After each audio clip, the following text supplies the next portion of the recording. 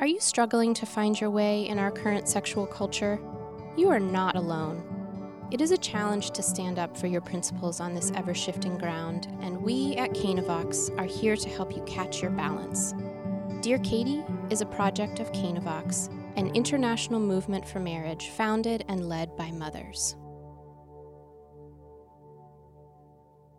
I'm Katie, and today is episode 22 of the Dear Katie podcast, Two Divorced Parents and a Party, where we talk about who gets invited to events when your parents are not so amicably divorced.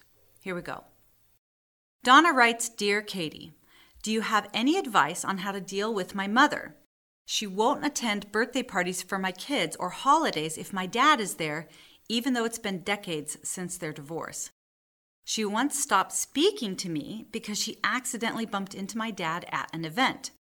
I even started scheduling 2 separate birthday parties for my kids so that my parents would not be at a party together.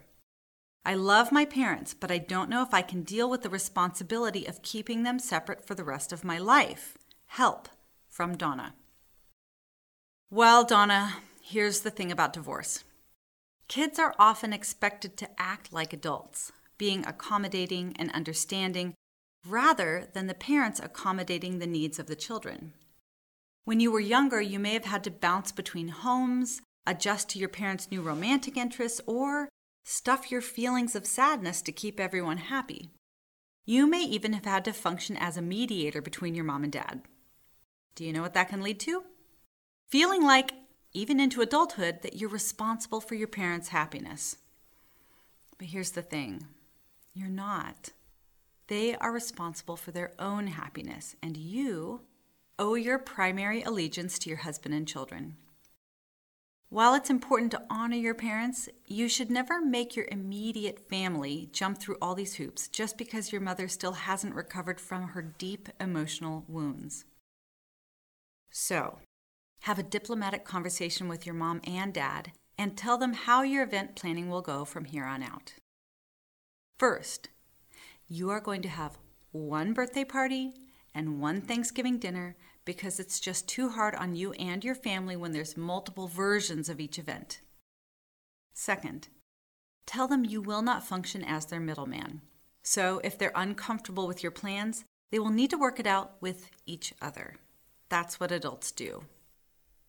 Third, let them know your expectations for adult behavior at your family events. That is, that the child or the holiday is the focus, not them.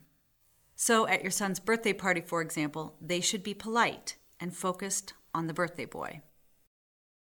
Finally, if your mom feels like she just isn't able to make it work, reassure her that you'll love her even if she can't be there. As a child of divorce, it might be hard for you if your mother is unhappy with your decisions.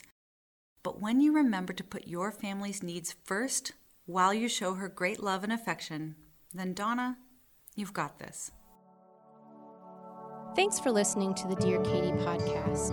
If you like our show and want to know more, check out canavox.com, where you can find additional resources, email Katie your own question, or learn how to begin a reading group. Please leave us a review on iTunes so other listeners can find us.